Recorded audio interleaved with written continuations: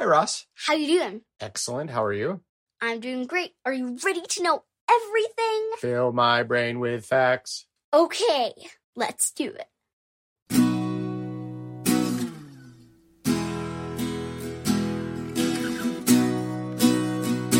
Today, I have a theory about how you can do something really well. About a time when you can write best. About a time where you can make a cardboard castle best. A time when you can do a lot of things better than you normally would. Okay. Well, I write all the time. I want to do that well. I haven't made castles, but I'm into it. And everything else, I'm always up for improvement. Tell me more.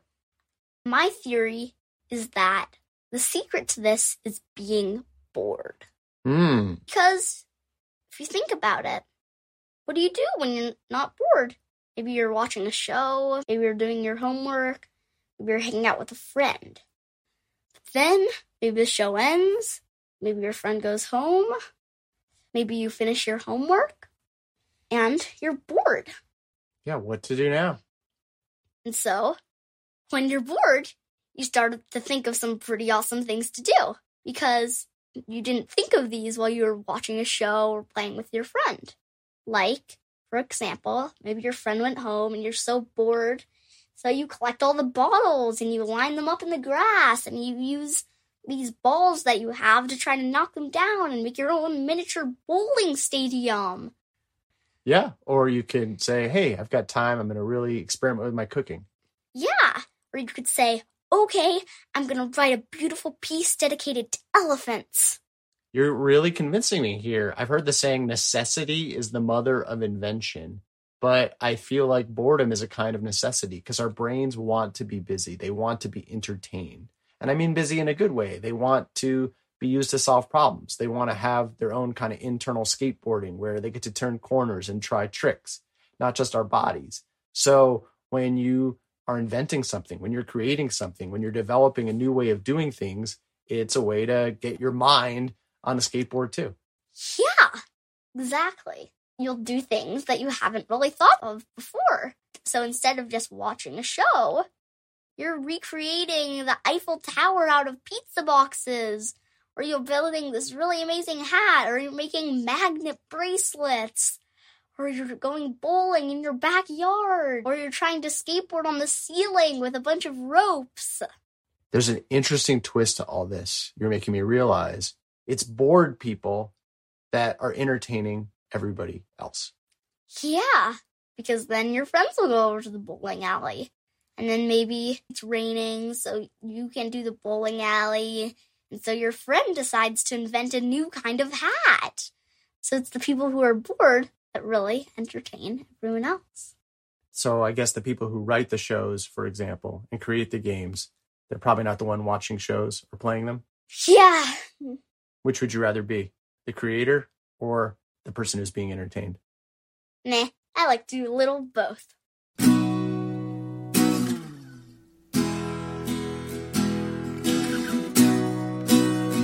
Are you ready for today's poem? I sure am. Okay, it's called A Poet in New York by Charles Bukowski. Eating out tonight, I find a table alone. And while waiting for my order, I take out my wife's copy of A Poet in New York. I often carry things to read so that I will not have to look at the people.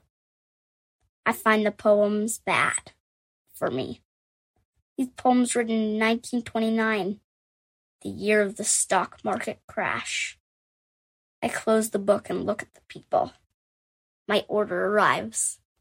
The food is bad too. Some say that bad and good run in shrieks. I hope so. I wait for the good, put my slice of lemon chicken into my mouth, chew and pretend that everything is fairly fine. Wow. Dark but deep. Deep the chicken. Do you want to read it? Love to. A Poet in New York by Charles Bukowski. Eating out tonight, I find a table alone, and while waiting for my order, take out my wife's copy of A Poet in New York. I often carry things to read, so that I will not have to look at the people. I find the poems bad, for me. These poems written in 1929, the year of the stock market crash. I close the book and look at the people. My order arrives. The food is bad too. Some say that good and bad run in streaks. I hope so. I wait for the good, put a slice of lemon chicken into my mouth, chew, and pretend that everything is fairly fine. Wow, isn't that such an amazing poem? So, what do you think about his theory? Bad and good run in streaks. I think that's true. I think it's pretty darn hard to find a person that's all bad. And it's also pretty hard to find a person that's all good. And what about your days? Do you feel like you have days where everything's all good or everything's all bad? Occasionally. Mostly they run in streaks. But there's always that one little day, maybe once a month or every 2 months. Just the perfect day. And then that's really awesome. Now, he seems a bit like a curmudgeon. Do you know what a curmudgeon is? Yeah. Like a pessimist. Yeah. And someone who doesn't like people and likes to take themselves. He Grouchy. carries books around, not because he even likes them, but because he'd rather look at them than have to look at people. Yeah. At the same time, he has this philosophy, or at least action in this moment, that he's going to pretend that everything is fairly fine. Do you think you can kind of make your days from bad into good sometimes by having a better attitude? Yeah, I think you can. And hey, you might as well try.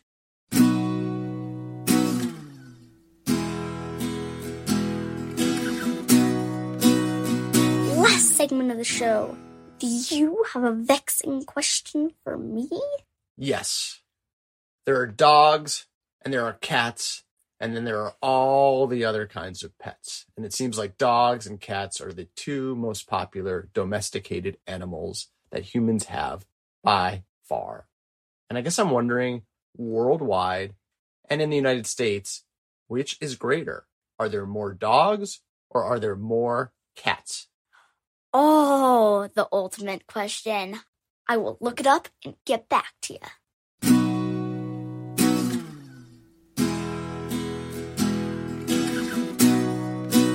I'm back and I have got the answer to your question. According to a national pet owners survey, more than 2/3 of U.S. households have at least one pet in it. Okay. And according to the survey, there's been 90 million dogs and 94 million cats. So, in the U.S., cats beat dogs. Wow, I was not expecting that. But there's a twist. Oh, okay. It may be that way in the United States, but worldwide, there's approximately 470 million dogs owned as pets, and only 370 million cats. So, in total, dogs actually win. You Must Know Everything was produced by me, Rossa Smith, and him, Jeremy Smith. And the amazing music was by Furniture. Learn more and submit your own vexing questions at our website, youmustknoweverything.com, and hear dozens of previous episodes for free. Subscribe via Apple Podcasts, Android, Spotify, or however you like to listen. Please rate, review, and share the show. And please tune in next time for everything you need to know.